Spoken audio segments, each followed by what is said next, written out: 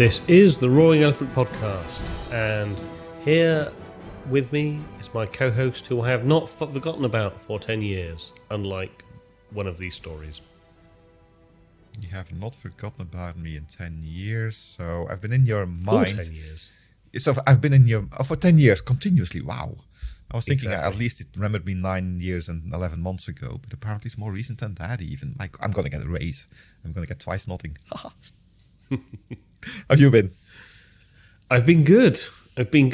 Unlike Oracle. Haha. Oracle, not good.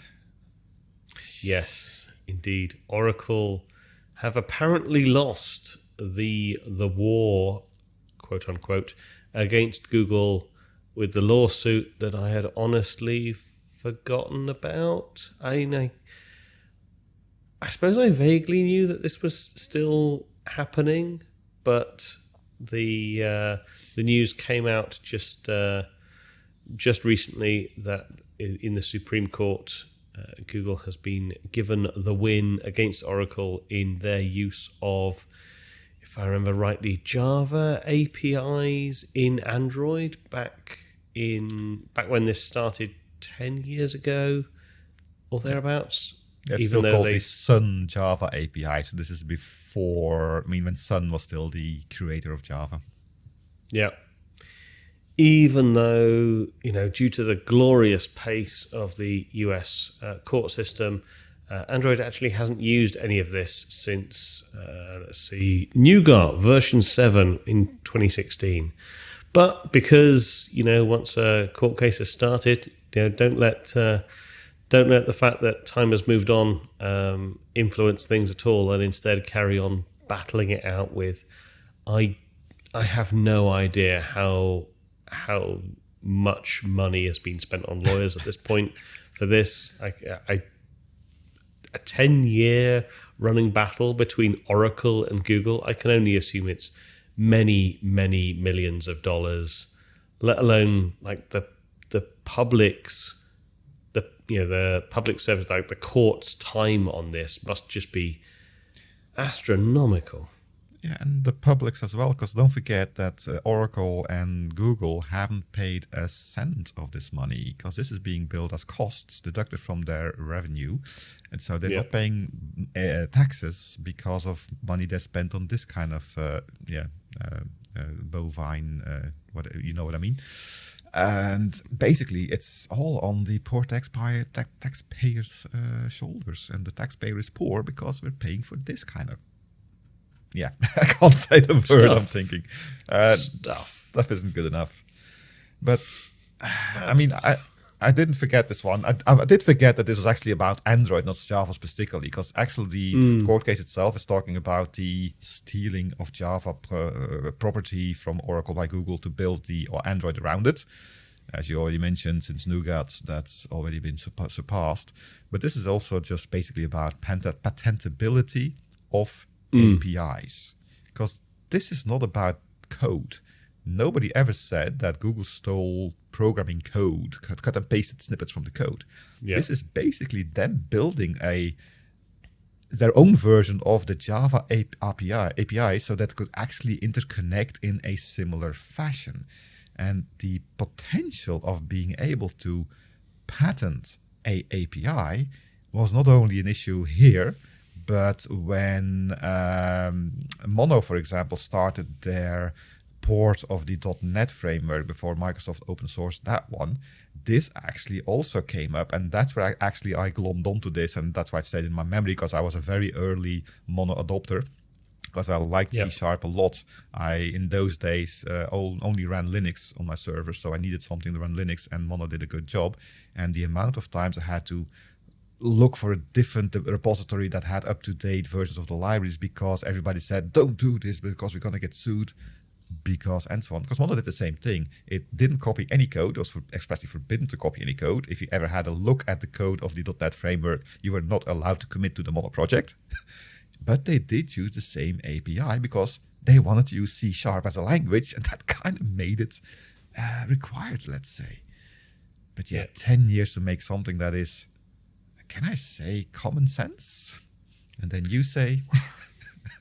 Well, common sense isn't very common, is it? And I did. There is actually a number in this article, which is in the epic $9 billion lawsuit between Google and Oracle. I think that's what Oracle's suing Google for, right? They wanted $9 billion for the infringement. That's why I would read it. I guess, yeah. But this from the Supreme Court, so at least in the US now this is done. So I'm just counting the days before Oracle announces that they're going to do the same thing in Europe. God. I mean, they've got all the homework done now. It should be easy. Yeah. I mean, 10 years. How long does it take a company like Oracle or Google to accept the fact that it isn't going to happen?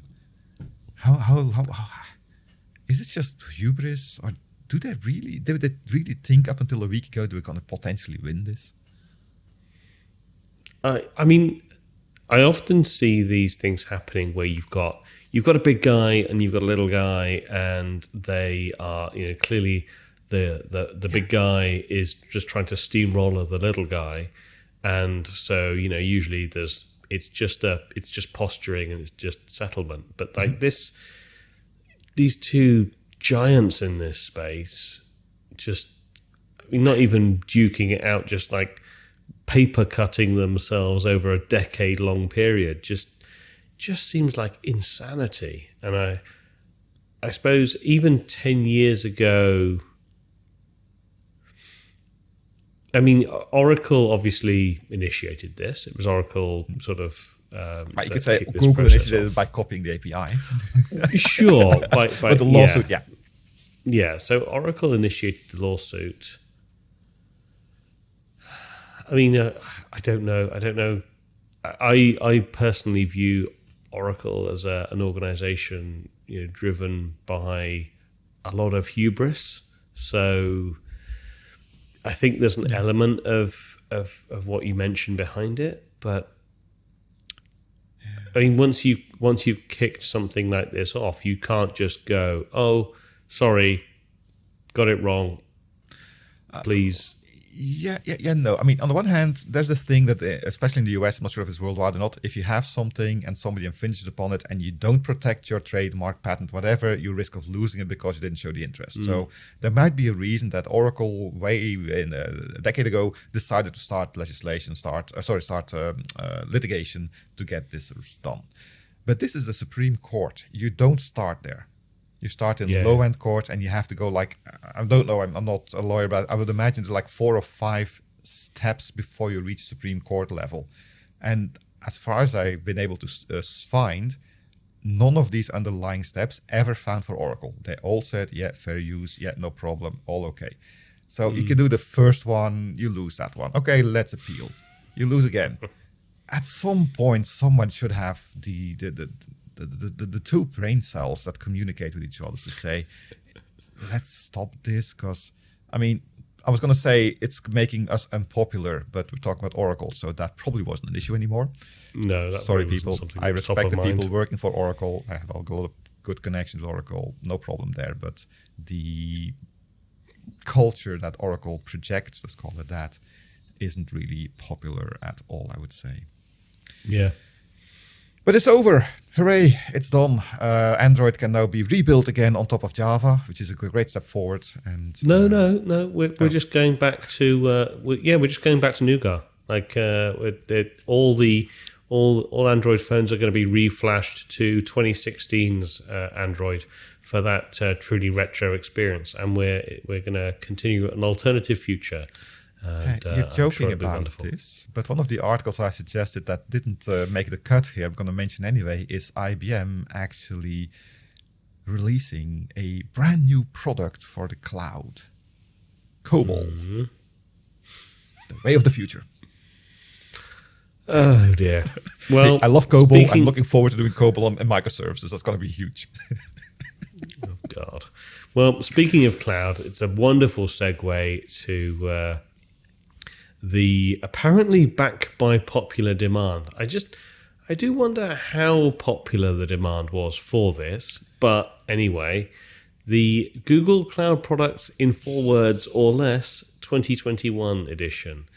And for those of you following along on YouTube, you can see we've got the sheet itself up. It is thoroughly unreadable at most normal sort of sizes. You will need to either put it up on a large monitor or start zooming and panning around. But it is every single Google Cloud service. I use that word somewhat carefully, explained in presumably relatively easy to understand English, and it's I suppose there's a couple of things about this. One is I'm a sucker for visualization. I'm a sucker for like well designed, well presented content, and I have to say, like it looks good. Like I maybe have some questions about the way that it's exactly the material is delivered, but it's a very polished sort of thing to view. It's all very beautifully Google branded. But from that point onwards, things start to go a little bit sideways, I think. Yeah. What do you think, Jan? You just mentioned school services, in air quotes. It's more Google terminology parlance, let's call it something like that. Might be useful because sometimes these things don't make sense if you just read it. I mean, event arc. Just coincidentally putting there event-driven Cloud Run our service. Still doesn't mean a lot, but at least it gives me something to Google upon. Let's call it that. Yeah. It's a bit of a bloated list as well, because like BigQuery data transfer services here at Migration, we also have a lot of big data query things on another end with the data analytics. So they have kind of really split it out into details. Not a bad thing. I think that's intentional because I think, and this is just my guesswork, I could be absolutely wrong about this, but I think the way that they've split this out is essentially this is everything that you could potentially see on your cloud provider bill.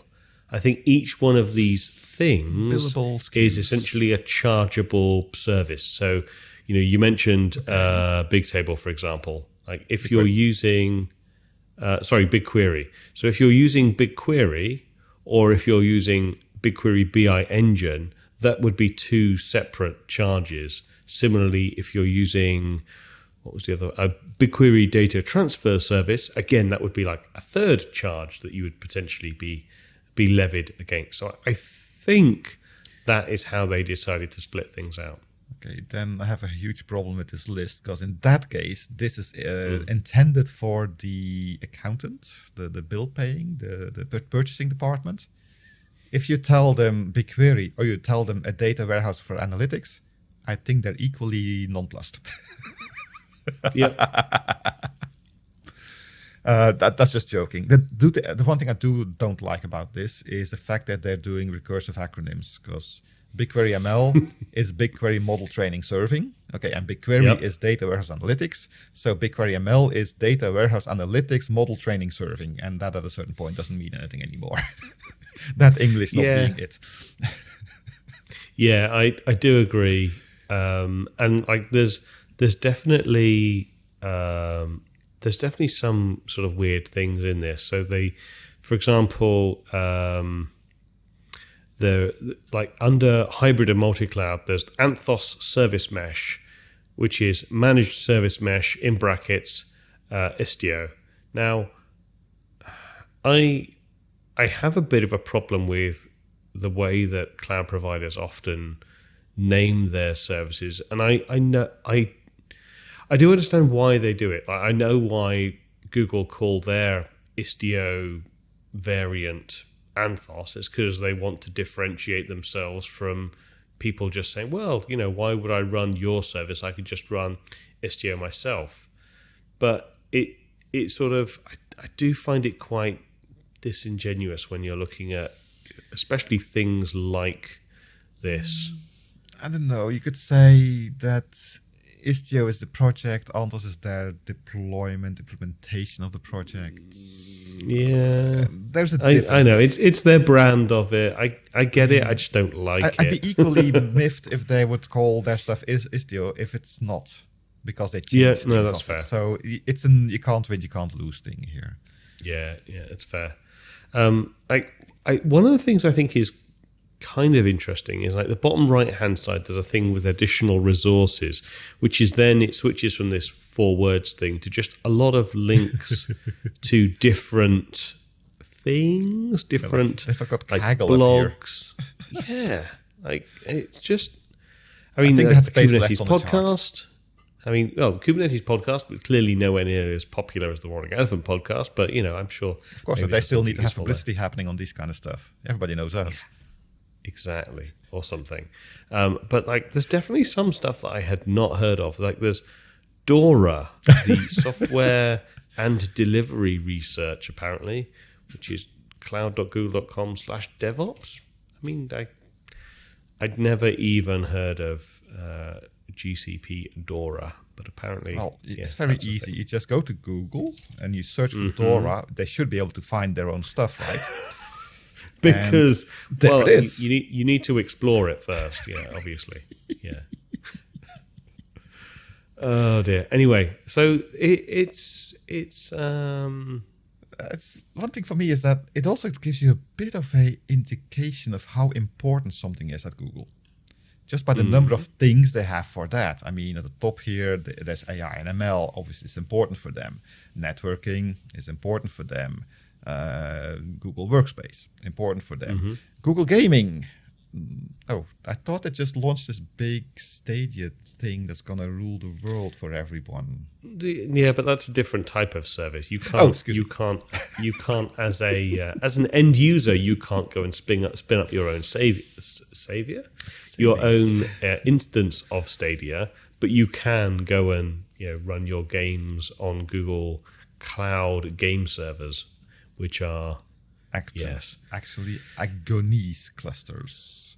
They didn't explain what Agonies are, so I do kind of weird on your one head of things thing. That really, amazes me. I think the part of this is Google IoT Core is manage devices and ingest data, whereas I think when we think of IoT, we think like most of these other services would be used in a IoT infrastructure or whatever. But it did surprise me just how many services or I guess billing points maybe GCP has. Although I imagine that I did see an article that linked to this that said, it's nothing like the AWS one. Must admit, I didn't go and explore that. Maybe we'll save that for another episode. But I can imagine if this is what gets cranked out for GCP, you're going to need a set of 4 8K monitors, an entire video wall to be able to view the AWS equivalent of this. But maybe we'll follow that up on a future episode. Yeah, it didn't really surprise me that much. I mean, I do have some Azure background, and even when Microsoft was still building up the whole Azure cloud, this kind of list was already quite early possible. So not surprised at that. And AWS will definitely be bigger because they've been around longer, so they have more stuff happening, let's say. Don't forget, Google Cloud is still the smallest of the 5 big clouds out there. Interesting read. I'm still kind of questioning the functionality/usability of this list, but if everybody ever has a Google GCP bill and is puzzled by an item on that bill, then here's Dave's handy way of figuring out what it might possibly be, or at least give you a way of Googling it. Yes. Yeah. No, it's a thing. It's a thing that I thought was interesting. It's weird that it's a thing that exists that apparently has need. Yeah. It's a thing that you can pretty much guarantee I will never look at ever again. I don't know. When 2022 comes around and there's a new version of it, we'll probably have to fill a podcast again and Too much behind the curtain here. Yeah, probably. Moving on. Please. And we are moving on to pour one out for Apache Mesos, which probably most people haven't heard about it since we did our containers episode and our little view of the history of containers and virtualization and Kubernetes and all that kind of good stuff. We did mention Mesos a couple of times as we were running through that. And this is the official notification that Apache Mesos is moving to the Apache Software Foundation attic, which is the location that projects go to die, essentially, or go to retirement, pasture. Maybe. Out to pasture. Yeah, out to pasture. The sort of the PMC is dissolved. The GitHub is effectively locked at that point. You can go and fork it from there and go and start up your own further evolution of Mesos if you're feeling particularly daring. But it's kind of end of an era, a bit of a recognition that really Kubernetes has definitely won this space if you were even under any doubt. But yeah, it's just a lot. One of the things I would say is just how no one's like positive about, yes, thank God that thing's finally dead. But there's like a lot of people who give their plus one to the fact that it's time, but also a kind of sad to see the project go, and really enjoyed their time working on the project and working with people that also contributed to the project as well. And I think this is one of the things that I really appreciate about in a lot of cases the open source community, just about how everyone is still like, they're sad to see it go, but they've really enjoyed their time working on these projects together. And I hope all those people who maybe were still thinking that maybe this thing will continue will go and find another fun project, another great community that they can go and engage with, because I definitely would not want to see anybody be so disappointed about this that they kind of never engaged with open source from that point onwards. Yeah, and I think the first comment here from Benjamin epitomizes the feeling for me. It's with a heavy heart. So yeah, we're sad to see it go, but curiosity about what will come next. And that's basically, nothing is set in stone. Things change, things evolve. Yep. Hindsight might have told you what you could have done better to not have arrived in the situation. But in the end, popularity is very important for these things. And it seems that for the microservices at least, a less heavy approach of having a full package deployment kind of thing, but more of a user commands, more command line driven, more flexible, more agile, if I can use that word, approach that Kubernetes used, kind of bore out to be more, is palatable the right word here? I'm not sure. More acceptable to the people using or trying to start working with this microservices thing. And Mesos was poised to be the king of the microservices country at some point. Even before Kubernetes was a well-known word, Mesos was kind of ruling the world at that point. But apparently it was kind of short-lived because they, in my opinion, and this is again my opinion, totally my opinion, nothing but my opinion, but because they didn't have the modularity that Kubernetes offers. I remember from years back a project involving Mesos, and we wanted to do something a little bit different with networking, and the pluggability of Mesos was there. You could add new stuff to it, but it was very, very hard to make it actually work. And that kind of made people look at something more flexible, more agile. And that was what Kubernetes at the beginning, definitely, and still today, kind of rules at. Their operator approach makes it very easy to extend. It does cause mile-long YAML files. That's the disadvantage of it. But flexibility is, especially for new things, and Mesos also was around, I guess it started also about a decade ago. things was very much in flux, and flexibility is very important there. And I don't know, do you think there was any risk, any panic or people being scared that Mesos is going to be commercial and close that door? And that's why they went to Kubernetes? I don't think so, because the organization that used to be called Mesosphere was the commercial entity behind Apache Mesos.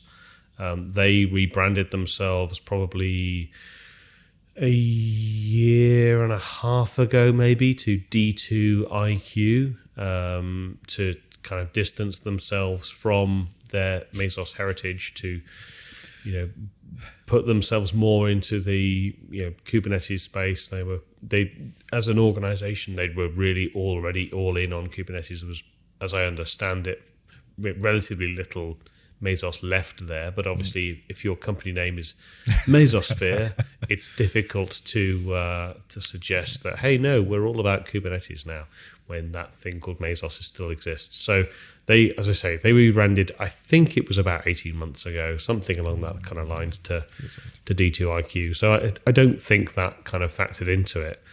But this did lead me down an interesting journey of sort of other projects that had also been retired into the attic. And actually, there were three that I think are a little bit noteworthy. So four I think that are a little bit noteworthy. So one is my favorite named project that's in the attic, which is Apache Wookie, which is Wookie was a Java server application that allowed you to upload and deploy W3C/OpenSocial/Google Wave, remember Google Wave, widgets to your applications. So, sorry to hear that Wookie, Apache Wookie, never made it and was retired. Wookie's retired to the attic, so that's also very, very sad. My least favorite project that's in the Apache attic is Apache XML. I hate XML. I loathe XML. No, it's awful. It's job security for an army of people. I mean, it's one of the terrible jokes is XML is like violence. If it's not working, you're not using enough of it. So there you go. I distanciate myself from this. It's just I loathe XML. I spend too much time fiddling with XML. I hate it. Yeah, but would we have ever had JSON without XML? You need to make something bad before somebody wants to improve it. Yeah, and I don't really like JSON either. But there you go. That's a rant. So what are you going to use then? I know. I just don't like any of those things really. Anyway, so I don't want to spend too much time on XML because already I can feel my anger rising. But moving on to two that I'm actually one I'm sad about, one I'm unsurprised about, but I've also thought was interesting is at the end of 2020, Apache Sentry moved to the attic. So Apache Ranger was its competitor from Hortonworks. Apache Sentry was Cloudera's offering in the fine-grained role-based access control in the Apache Hadoop space. Obviously, Hortonworks and Cloudera went through their merger, and Sentry was not anywhere near as advanced as Ranger was, in my opinion, back then. And that certainly seems to have played out that way. And Sentry has been consigned to, I guess, guard the attic, maybe. Nice one. I mean, you could say you think it wasn't ready, but I was at Hortonworks when this whole war was going on, and if I had to listen to the Clouderians at those days, then Sentry was miles ahead of Ranger and Atlas and everything so remotely like it.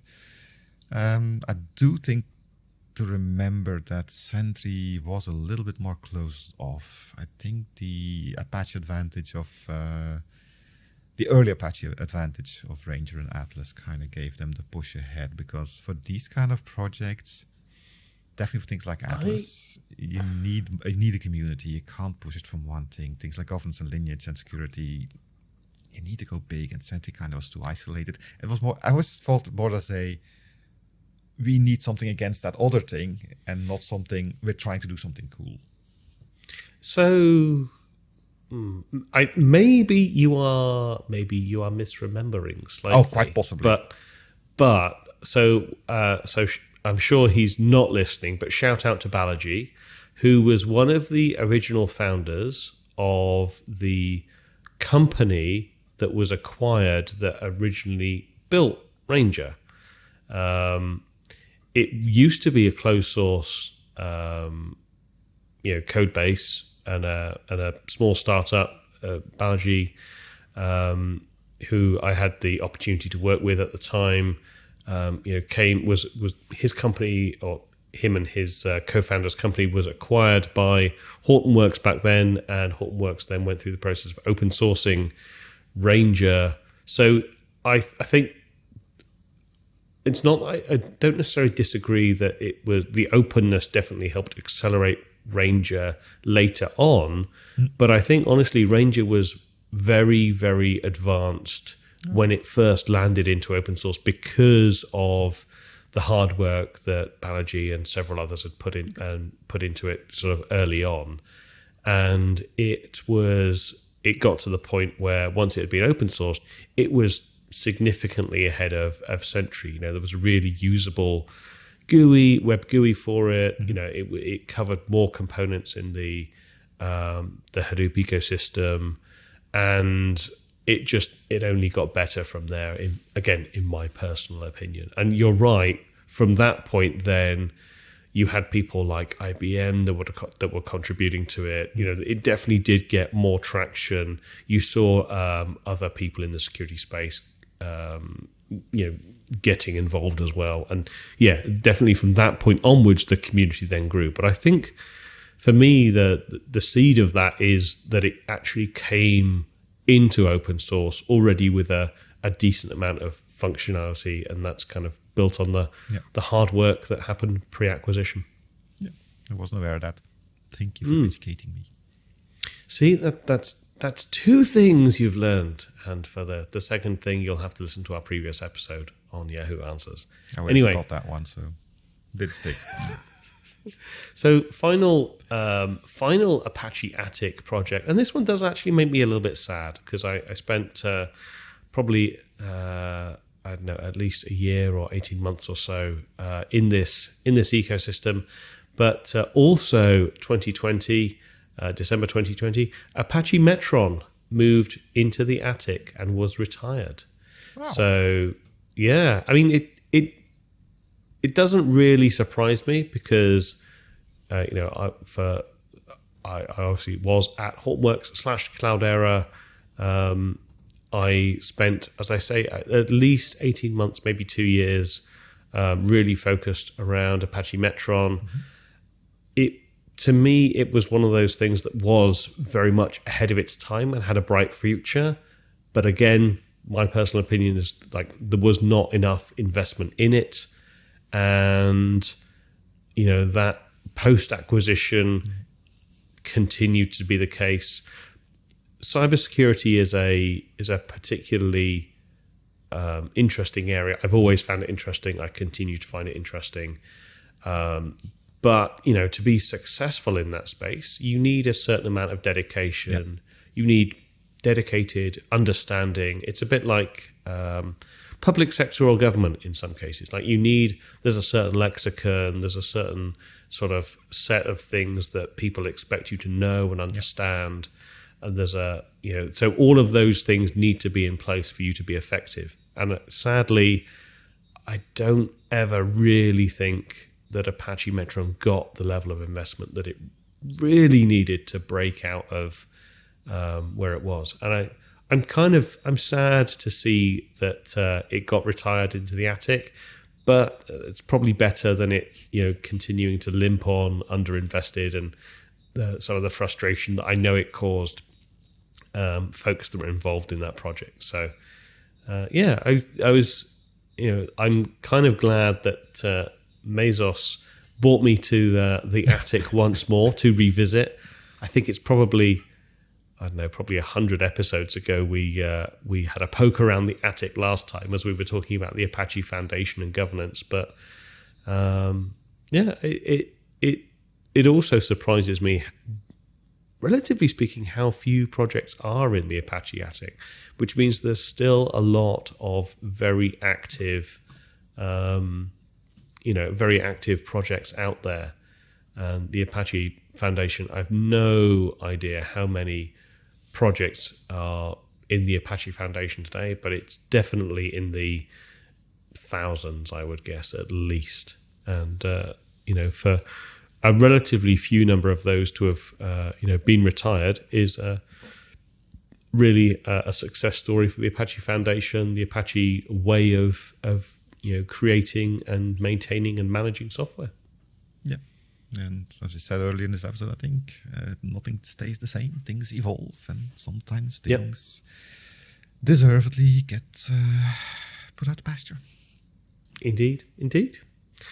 So, unless there's anything else from you, are we going to end on this sad note? It's a note of closure, just like the end of this episode. Okay, that's definitely all the time we have for today. You can support the podcast. You can become a patron. Every contribution helps. We are obviously on YouTube. You can like, subscribe, see Dave and me in our glorious presence. I'm not going to go any further than that. You can also go to www.roaringelf.org, find a link to the Patreon page, YouTube page, and a lot more information about the podcast. You can follow me on Twitter using the @RoaringElephant tag, and you can send your feedback by plain old email to podcast@roaringelephant.org. Send us anything you want us to talk about, questions you might have, any other cool attic projects we should talk about. Why not? Dave loves to reminisce. Until next time. My name is, I'm definitely going to put a Chewbacca sound somewhere in this episode. Jon? And my name is not quite ready to be put out to pasture yet, Dave. That's 2 yets. We look forward to talking to you next week. Goodbye. See you then.